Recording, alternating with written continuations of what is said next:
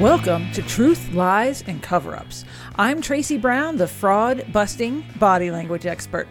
I've spent the last 20 years reading people, uncovering secrets hidden in plain sight to find the truth in crimes, politics, and billion-dollar business deals. And I want you to be able to tell whose pants are on fire, make better decisions, and build your bottom line as well. Get ready? Let's dive in. It's Tracy, and I am here with super producer Alex for another episode of Truth, Lies, and Cover-Ups. Alex, how are you? Hello, Miss Tracy. Thanks for having me aboard today. Now, you've been doing some research on Flava Flav lately. Not that I would admit publicly, no. No, but here we are doing it. So, So in our last episode, we were struggling to remember the name of the hype man from the band Public Enemy back in the 80s. And Flava Flav is his name. Was he in Public Enemy and then he went out on his own? Yeah. And so, well, I don't know if he went on his own. I can't imagine that would work out well for him. But his trademarks were, some of the ridiculous things that he would yell kind of in the background of the outtakes of the music. And the fact that he always wore a clock around his neck, like a big wall clock around his neck. He always knew what time it is. Okay. Well, this is going to continue our little research project into 90s rappers. But okay, so you know who's more famous than Flava Flav? Who? Edward Snowden. I was going to go with Vanilla Ice, but okay. Yeah, well, that too. Okay, Edward Snowden, here's the deal. I got to talk to Tom Simon, who searched Edward Snowden's house in Hawaii the day he disappeared. Oh, no kidding. And yeah. Edward Snowden is, why don't you tell us who Edward Snowden is? Well, he worked for the NSA, the National Security Administration, and he got a little bit, I don't know if it was disgruntled or he seems to have an air of contempt about him. Mm-hmm. And he released a bunch of secrets to Russia and the world. So, and how did he release those secrets? He had the files. So I don't know exactly how he did it, but he definitely emailed them somewhere. He WikiLeaked them. WikiLeaked it. Yeah. So basically, info on probably most of us now the Russians have. And where is Edward Snowden today? Well, he's in Russia somewhere. Yeah. I don't know if he's still living in the airport or what he was doing. He was living in the airport for a long time because they wouldn't officially let him in Russia, but then he couldn't really go back to the States because they're gonna nab him. Yeah, so he is still in Russia, and I remember seeing something about it a few months ago, that it was an anniversary of something or another in that regard. But yeah, he's still over there in Russia, and no chance of us getting him back anytime soon. No, probably not. And anyway, but Tom Simon, who former FBI, he went in and searched Snowden's house. And what did he find? Tell me he found something. He said he didn't find that much. Snowden was really prepped for this whole thing.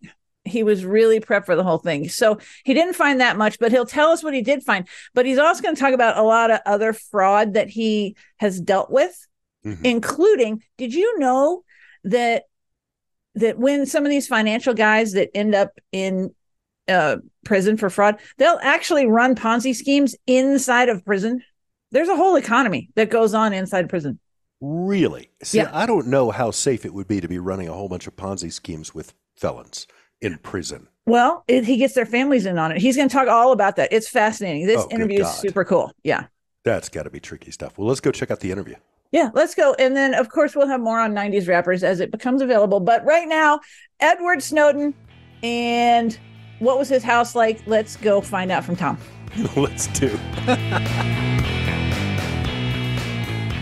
It's Tracy, and I am back with what I know is going to be a fascinating interview on Truth, Lies, and Cover-Ups. I got retired FBI agent Tom Simon in the house. How are you, Tom? Oh, Tracy, I'm doing fantastic. Thank you so much for having me on the show. Oh, great. Now, let me tell you how we met is I saw a little Facebook video that you did, and I went, I don't know this guy. I need to know him. And so I reached out, and here we are now. So thanks for not thinking I'm a crazy stalker person. Well, the algorithm worked. I'm so glad we had a chance to meet and have a chance to talk to your audience. Oh, yeah. So You were focused on financial fraud primarily, or I mean, correct me, jump in. Tell me about your background a little bit. Okay, I'm a CPA by trade, right? So Okay. the FBI doesn't hire people like me because we're fun to be around. And I became an agent in 1995, and throughout the Uh-huh. course of my career, I worked a wide variety of crimes, but primarily financial crimes. Hmm. And so the embezzlements, investment frauds, things like that were sort of the core. But every now and then, I got sidetracked on murder cases that were federal in nature, counterterrorism, public corruption, things like that. So I had a pretty diverse career. And then I retired in 2021 after 26 years of being an agent. And now I'm a private investigator in Florida with a specialty in financial crime matters and fraud matters. Wow. Okay. So let's jump in. Craziest case you've worked on. Craziest case. I mean, that's the thing with fraud cases, that they don't necessarily lend themselves to like craziness. But I had an interesting case involving a gentleman by the name of Perry Griggs, who did a Ponzi scheme and ended up in prison for it. While he was in prison, he ran another Ponzi scheme from inside the prison walls, What? ripping off the family members of fellow inmates. And so, Okay. Let's talk about this. yeah. Let's talk about this because okay, I like to ski. I'm out here in Colorado. I was in a gondola up in Vail, Right. and Vail's a nice place, so people with a lot of money come to Vail. And I met a fella who claimed that he invented or supported or something. Like there's like almost like a PayPal system for people behind bars. And I did not realize that there's a whole economy that goes on in there with like a separate, almost like a separate financial system a little bit. So can you talk a little bit about that, and then how that led to a Ponzi scheme? Well, again, unlike you, Tracy, I've never served time in prison, so I'm not really familiar Unlike with how me. all that works. This particular case, though, was this guy was using his wife outside the prison to handle the money. And so Okay. what he would do is encourage the prisoners to go out and have their family members get cash out mortgages to fund investments. Then the money would go to his wife, and then he claimed to be a commodities trader, and he claimed he was entering in the trades with a smuggled laptop inside the prison to make these people, extremely wealthy. But in fact, he was just it was a Ponzi scheme, or any returns that were paid to the victims were being paid using the money from previous and current investors, Sure. as opposed to any income producing activity. Meanwhile, his wife was living pretty high off the hog, and then he got out of prison and he was enjoying the proceeds until they ran out of money, and then they fled, and I ended up catching them in Arizona a while later after we indicted him and got a warrant for his arrest. Now, okay, two questions rise up there. How would someone, and maybe because I don't know anything about this, how would someone smuggle a laptop into prison and keep it under wraps? Because that's like, it's kind of big. Like I can understand like a phone. Right. Well, keep in mind, white collar crime prisons a little different than like Rikers Island, right? Okay. So these white collar crime prisons are often work camps where you have like jobs. This particular prison, where he was in a Nellis Air Force Base in Las Vegas, and so he's being supervised by military personnel for a construction project. His wife was giving gifts to the guards and the Bureau of Prisons officials throughout the course of his stay for them to kind of look the other way. And he basically set up shop at a warehouse on the base where he was supposed to be working construction matters to kind of handle his commodities trading. But he didn't really do much commodities trading. It was just a pure Ponzi scheme. Wow. Okay. So how much does it, like how much is a gift to get someone to look the other way? Do you know? I think he bought one of the guards a truck. Oh.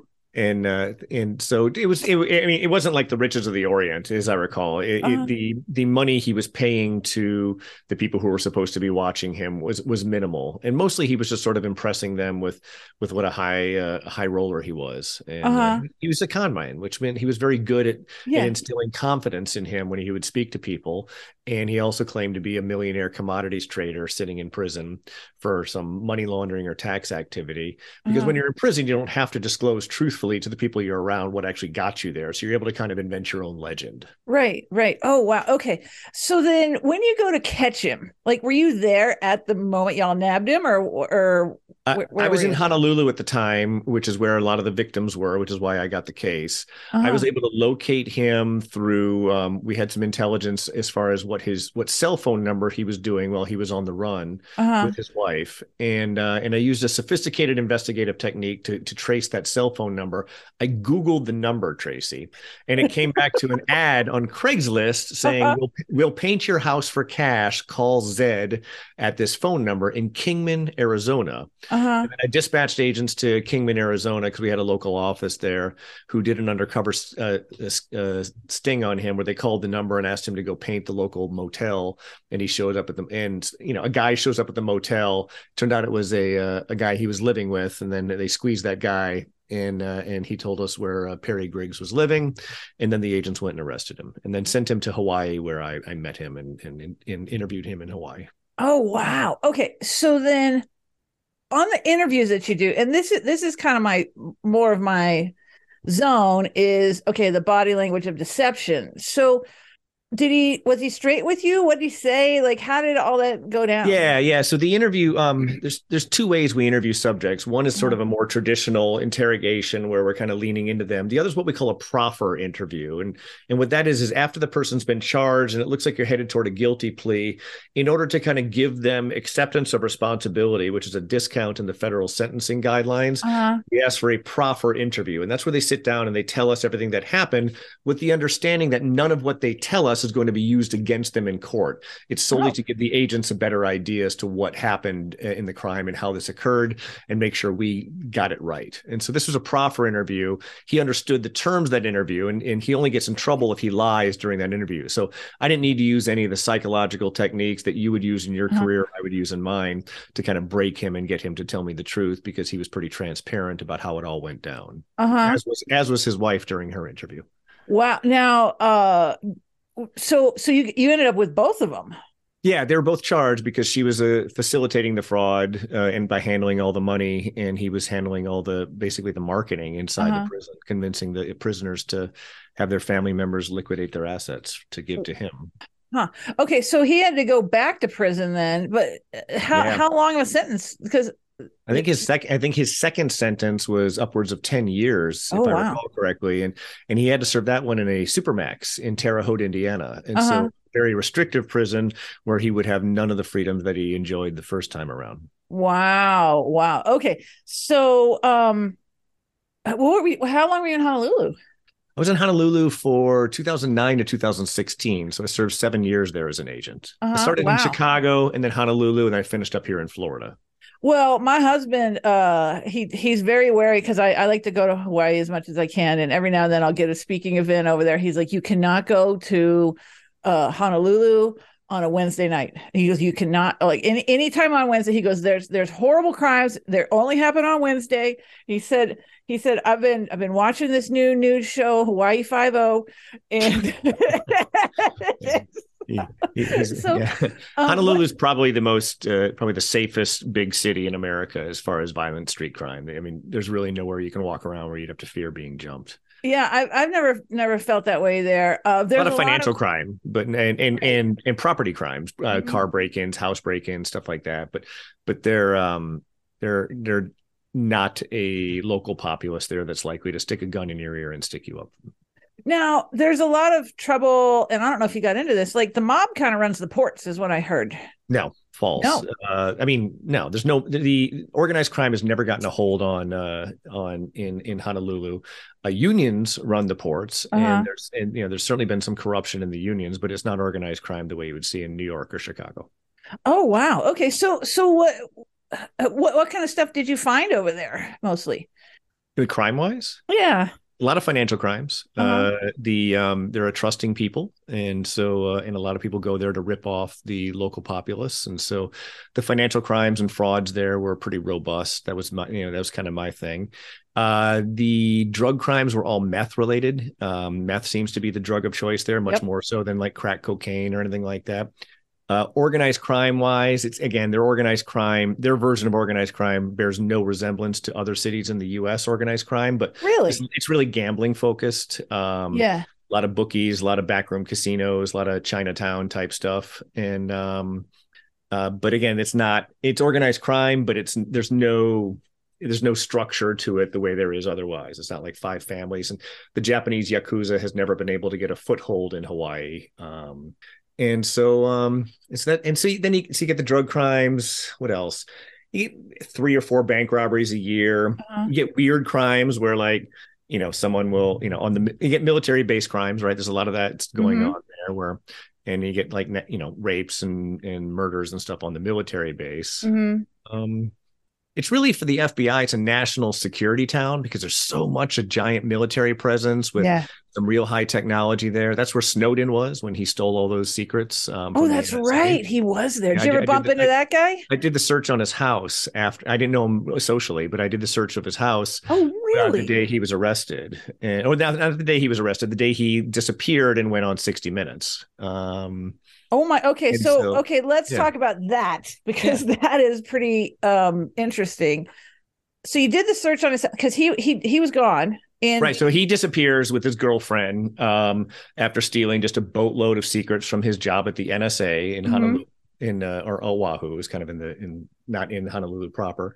Right. And then we find out that he is been cooperating with journalist Glenn Greenwald while he was holed up in Hong Kong initially, and that and I believe a newspaper article came out that morning, and there was going to be an interview. I thought it was 60 Minutes. Conducted by Greenwald that night. It was a Sunday night. And so we got a warrant to go search his place to see if there were any top secret stolen materials lying around his house, which there weren't. He'd pretty much cleared out. So, and again, it wasn't my case. I was just one of the unskilled laborers they had there from the FBI doing the search itself. So I don't want to oversell myself as an expert in the case. Well, But let's talk about it. Let's talk. Yeah, about it. Okay, so I've never talked to anyone who's like searched someone's house. I've talked to people who have had their house searched. Mm-hmm. But what's the protocol for that? How does that come together? Because I know everything gets kind of turned over in like search through, and like it's not a neat and orderly process. I would disagree with that. It's a very okay. Well, if you're the homeowner, I think it's very invasive. But what's your perspective? Invasive, but it's not. We're not trashing the place. It never happens. We take entry photos before we begin the search, and then exit photos. More often than not, we leave the place better off than we found it, like Boy Scouts. Really? Yeah. Okay. We get in a lot of trouble if we're trashing a place. Okay. All right. Well, that's not okay. I've heard different stories, but anyway, just what do you do first when you go into you take the pictures, okay, but what do you Well, first you get a warrant, right? So Okay. we're not just searching people's houses randomly. You get a warrant that there's probable cause to believe a crime has been committed, and evidence of that crime is in the place you want to search. Okay. And once the judge signs off on that warrant, you knock on the door. And hopefully the person's home. You let them know you have a warrant to search the place. Then you go in, you clear the place to make sure it's safe and that there's no one hiding in a closet with a gun ready to blow your head off. And then usually then the next thing that happens is we clear the place out. A photographer goes in to photograph every room. So we have the before pictures. And then a sketch artist goes in to kind of draw the floor plan of what's going on and kind of label the rooms. This is room number 1. This is room number 2. Huh. And then we systematically go through and search the areas of the house where the items were named in the warrant could possibly be hidden. Right. So if I'm looking for papers, that pretty much opens the door to look in every drawer. Yeah. If I'm looking for a Buick, then I can't go looking in a drawer because a Buick can't be hidden in a drawer. And then you go through, you systematically search everything. You take the evidence, you log the evidence, you photograph the evidence, then you clean up, you put everything back where you found it. You take exit photographs, you leave a copy of the warrant with a receipt of what was taken at that warrant with the homeowner. You shake their hand, thank them very nicely, and then you turn around and leave. Wow. So then what was Snowden's house like? Was he like a neat and orderly kind of guy or? Yeah. There was nothing special about the inside of his house. It looked like any other house, occupied by like a 27-year-old guy. He pretty much cleared out, like there's some clothing left, but he packed his bags, some books on the bookshelves. It wasn't like trashed or anything like that. But he didn't leave any of the any secret materials behind. So it was, as a search, it was pretty benign. And it wasn't like there was any drama or action involved with the search because we're searching a place that a guy had moved out from. Right. So then where is Snowden now? Do we know? He's in Moscow. He's in Moscow. Oh, okay. So he went from Hong Kong to Moscow, and he's had kind of safe harbor in Russia there for a long time now. Yeah. Nearly a decade, I think. Yeah, I wasn't sure if he got out of the airport or what happened. Yeah, So, no, he flew like any citizen could, because at the time we didn't know there was an issue, to uh-huh. Hong Kong, and then went from Hong Kong to Moscow, and he's been living in Moscow ever since. Uh-huh. Wow. Okay. So, other interesting cases you've worked on, or investigations you've done, or anything surprising? Uh, I'm trying to think. I just don't know what you would consider surprising. I was pretty much just a benign fraud agent most of my Uh-huh. career. I worked, instead of working giant cases, I worked, hundreds of smaller cases with losses between 50,000 and a million. Uh-huh. And I was a guy who dealt in volume. And then as a result of that, what happens is you get very good at doing interviews and interrogations. And so Mm-hmm. I began getting brought in on other people's cases, like, murder cases and stuff, to handle the interviews and interrogations to get the confessions. And so Now let's talk about that, because I recently, because I've done some interviewing and things, but I recently had a chance to do a read course. So and they have their own techniques. What's your favorite technique, or did you have like a system to get a confession? Let's talk about that. Yeah, the FBI uses basically an adapted version of the Reed method. Okay.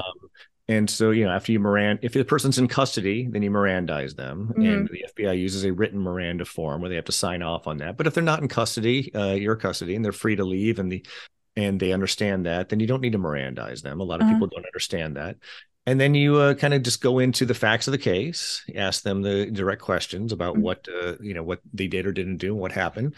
And then you explain to them, if assuming you have the evidence that they actually did the crime, that you are in fact aware that they did the crime, but you're not aware of why they did it. And there's many good reasons why someone may have done this. There's many bad reasons why someone may have done this. Mm-hmm. I like to narrow it down to two choices. Did you steal the money because you wanted to gamble, party, and use drugs, Tracy? Mm-hmm. Or did you steal the money because you had fallen into some real economic problems and you wanted to help your family? It's one or the other, Tracy. And then what you generally then is pick the least awful of those two options. Mm-hmm. And I would try to understand exactly what your rationale was for why you committed the crime, what the motive was. Mm-hmm. I would explain that we know that you did it. The evidence shows that. What I don't understand is why. And there's a big difference as far as why. Sometimes people are monsters. Sometimes people have understandable reasons why they would have stolen money. And most normal people who don't see themselves as the villain in their own life story will always take the least of the two awful options and say that they stole the money for to help their families. And so at that point, they've confessed to actually stealing the money, which is all you really cared about to begin with. Now, what about this whole concept of that you hear about sometimes, of like saying things that aren't true in order to get them to admit to something that they did? What's your take on that, or have you used that? Talk about that. Sure. I mean, I've made the evidence look better than it is, and I've made the certainty of what we know more. I've re-emphasized that. It's entirely clear to us based on evidence I can't discuss with you that you've done this crime, but what we don't know is why. And you always turn toward the motive, and so there's nothing illegitimate about that or coercive.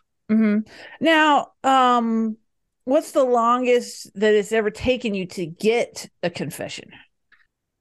I never had one of these cases that you read about, these nightmare cases where like the police are interrogating someone for like 12 hours. Yeah. That seems like it could get very coercive. I think that the longest interrogation I've ever done probably took no more than an hour. I mean, usually, really? Yeah. It's, if you're good at it and the people are truly guilty, and you explain to them why you know what you know, and you solicit from them that you understand that they are not in fact a bad person, but they got wrapped up in the circumstances of their lives, that's going to resonate with nearly everybody, from killers to embezzlers. So so it never really took me long, and I would be uncomfortable if it was taking me that long.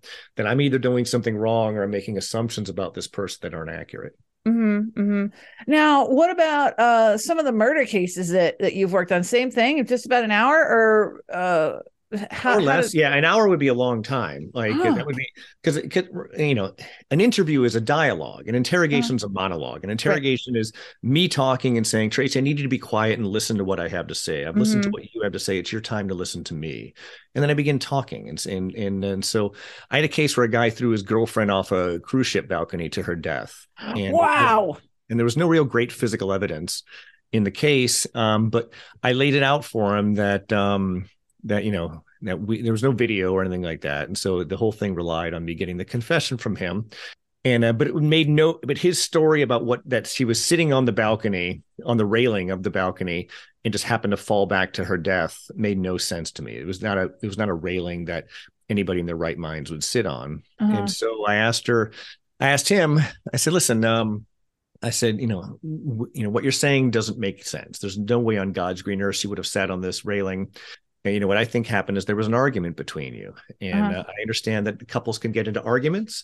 And I also understand that that sometimes women can drive you crazy and can push you beyond the edge, and that they need to own some responsibility for pushing a guy to the edge. I believe none of this, by the way, Tracy, but I'm trying to empathize with the guy. Right. And I say, listen, I once had a case where a guy took out an insurance policy on his wife and brought her on the cruise for the sole purpose of throwing her off that balcony to her death so he could collect the money. That guy's a monster. And I said, well, Eric, that was his name. I'm looking at you and I don't think you're a monster. I don't think you're a bad person, but I do think that some things happen that now, if you could go back in time, you'd do quite a bit differently. And what I think happened in this case is you got into an argument.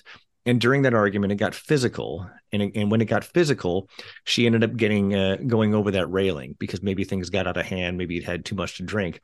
I don't think this was premeditated. I don't think you took this cruise with the purpose of killing her. And I said, Eric, I need to ask you straight up. Did you go on this cruise with the purpose of killing her? And he said, no. And I said, was this just a fight that got out of hand? And he said, yes. And so we backed up and we kind of walked through what occurred until he told me that he grabbed her by her throat, lifted her up, and threw her over the balcony to her death. Yikes. Wow. See, but again, that whole process my monologue was 10 minutes tops.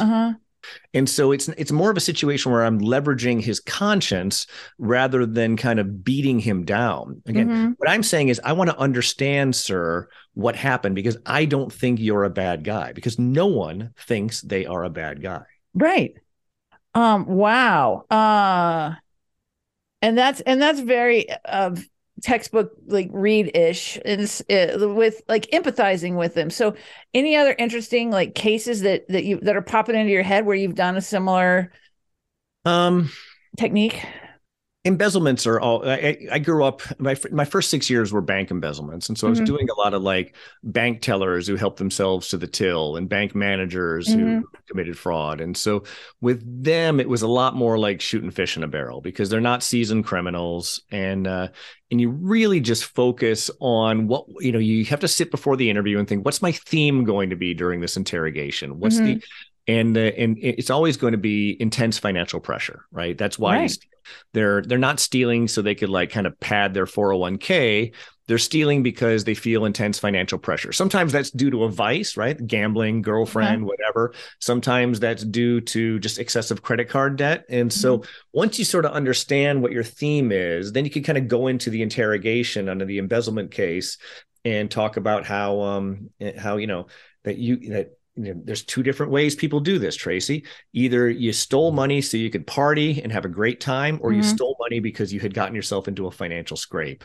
And I think and to take care of your family. And what kind of monster would you be if you didn't want to take care of your family? And so you get them to that point and say, you did this because you wanted to take care of your family, didn't you, Tracy? And then they usually look at their feet and then go, yeah. And go, okay, let's take a step back and talk about that because I want to understand what your rationale was. Oh, the other thing you'd always tell an embezzler, and I did this a lot, was you intended to pay the money back. That's a huge thing. Yeah. When you took this money, you weren't really stealing it. You were kind of borrowing it, right? You intended to pay this money back. Had you gone to Vegas and made a fortune in Vegas, you would have slipped that money back into the till and no one would have known. Was that sort of the plan? Is that you were more just borrowing the money rather than stealing it? And they're always like, yeah, and you can get there. And so, I worked, 100 plus embezzlement cases where that was the theme in the interrogation, and getting them to confess was fairly easy. So, wow. Okay. So what kind of cases are you working on now? Is it mostly fraud type stuff, or? Yeah. So I'm a private investigator now, and so my clients, I have several investment fraud clients. A lot of my clients want me to, if it's a corporate embezzlement client, they want me to kind of put together the case and present it to my former colleagues at the FBI in a more coherent manner than they could do. So the FBI could take it from there. Oftentimes, the board of directors of these companies who hire me, they want to gain an understanding as to what happened, so they can put in internal controls. Right. And so it won't happen again. Investment fraud cases, a lot of people want me to follow the money and find out what happened. I'm working a theft case right now where someone burglarized a home and got like $2 million in gold from that. And so I found out who did it, and now I'm tracing to find out how they spent that money and how we could perhaps recover some of that money. And so you do a bit of that. Let's talk about that real quick. And since you're working on it currently, you probably can't say a whole lot, but yeah, I need to be vague about that because it's still okay. So we can be vague, but let's just what if you don't actually know who did it? What's your first step in a case like that? All right, so you talk to the people who had access to the house, right? This particular house had some construction going on, and so I talked to the contractors because we're dealing with a asset that's not spendable, like gold coins. You have to figure out how one could liquidate that, and so I literally spent a lot of time driving around knocking on doors to cash for gold places. And really? Yeah, and so maybe 100 of them for like a week's worth of time until I found a place where the gold had been sold. Found out who actually pawned the gold, and then begin kind of reverse engineering. Was that the person the thief, or is that person a fence? And then you begin confronting the suspects. Wow. Well, that one's going to be interesting how it turns out. It sounds like you're onto the scent. So yeah, we'll get there. Yeah. Any other interesting cases or maybe even like ways people can protect themselves? Because you probably see trends in the things that you've investigated and worked on. Sure. I would say the most common embezzlement that I see from a corporation is really unsophisticated. It's literally when an accountant just steals the checkbook and begins writing checks to themselves or sending wire transfers to themselves or ACHs, and then just covers it up in the accounting records. And it makes it look like something else. And so I would say 90% of embezzlements are that simple as far as the execution goes. And every single one of them is a failure of internal controls at that company. Every company out there should have what they call segregation of duties, where the person who has access to the funds, whether that's the bank account via wires or even the checkbook, should be a different person than handles the accounting records, and a different person than the one who is approving payments going out. If companies, no matter how small they are, segregate those duties between two different employees, it would require collusion between those employees so then would successfully steal money that way. And so that would be the biggest safeguard I would say. On the investment fraud side, it's really just a question of risk and reward. Every single case I've ever worked on the investment side, the people are being promised higher than average rates of return coupled with lower than average risk. And that's not the way investments work, right? Like I can double your money at the roulette table, but there's a tremendous amount of risk that you're going to lose your money, or I can make sure you don't lose a penny and you're going to get 1% in your savings account or CD. And so that's the way investments work in real life. And so what I do in these investment fraud cases is I get my hands on the bad guy's bank account information, usually from a subpoena, and I begin comparing what happened to the actual money. And I compare that side by side with what did they tell the victims they would do with that money. If I told you I was going to invest your money in cryptocurrency, but instead I'm investing your money in lottery tickets and at the roulette table, there's a good bit of distance between those two things. And the distance between those two things is the quality of the evidence in my case. Wow. Okay. The quality of the evidence. So, dig into that just briefly. That when you say is that just because one has records to it and the others? No, because I'm not the bad investment police. If I told you I'm going to invest your money in stock and I invest your money in stocks and I lose your money, you have not been defrauded, Tracy. You took the risk on an investment. However, if I tell you I'm going to invest your money in stocks and I go out and buy some silly cryptocurrency Right. and lose it that way, you have every right to say, help, I've been defrauded, Tom. Right. This guy ripped me off. He did something very different with my money than what he told me he was going to do. Sure. And the distance between those two things of what you were told and what actually happened to your money is going to be what gives a case jury appeal and eventually trips a guilty plea from the bad guy. Wow. Now, have you gotten involved in any of the crypto fraud going on lately? Sure. Or yeah, a lot of my more so on the private side than the FBI side. I mean, I'm a cryptocurrency skeptic. I think it's all garbage. Yeah, me too.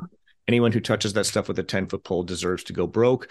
But my clients don't see it that way, so they're happy to hire me to make the cases when they get ripped off. Wow. Okay. So how can people get a hold of you? Because clearly you know what you're doing. And I think you're kind of like a pit bull as far as like what you're gonna the results that you're gonna get for people who may be a victim of fraud. My website is simoninvestigations.com. That's probably the best way to get a hold of me. From there, you can find my phone number and my email. And if you go to @SimonInvestigations on any social media platform, you can find hundreds and hundreds of videos of me discussing my cases and giving tips on how to avoid fraud and how to not be victimized. Right. And the Facebook shorts, and I'm sure you're on TikTok and all that, are good. They're good to listen to. That's how we got acquainted. So make sure that you're looking those up for everybody listening. And Tom, thank you so much for coming on Truth, Lies, and Cover-Ups. Well, thank you for having me on, Tracy. This has been fun. Thanks for joining me.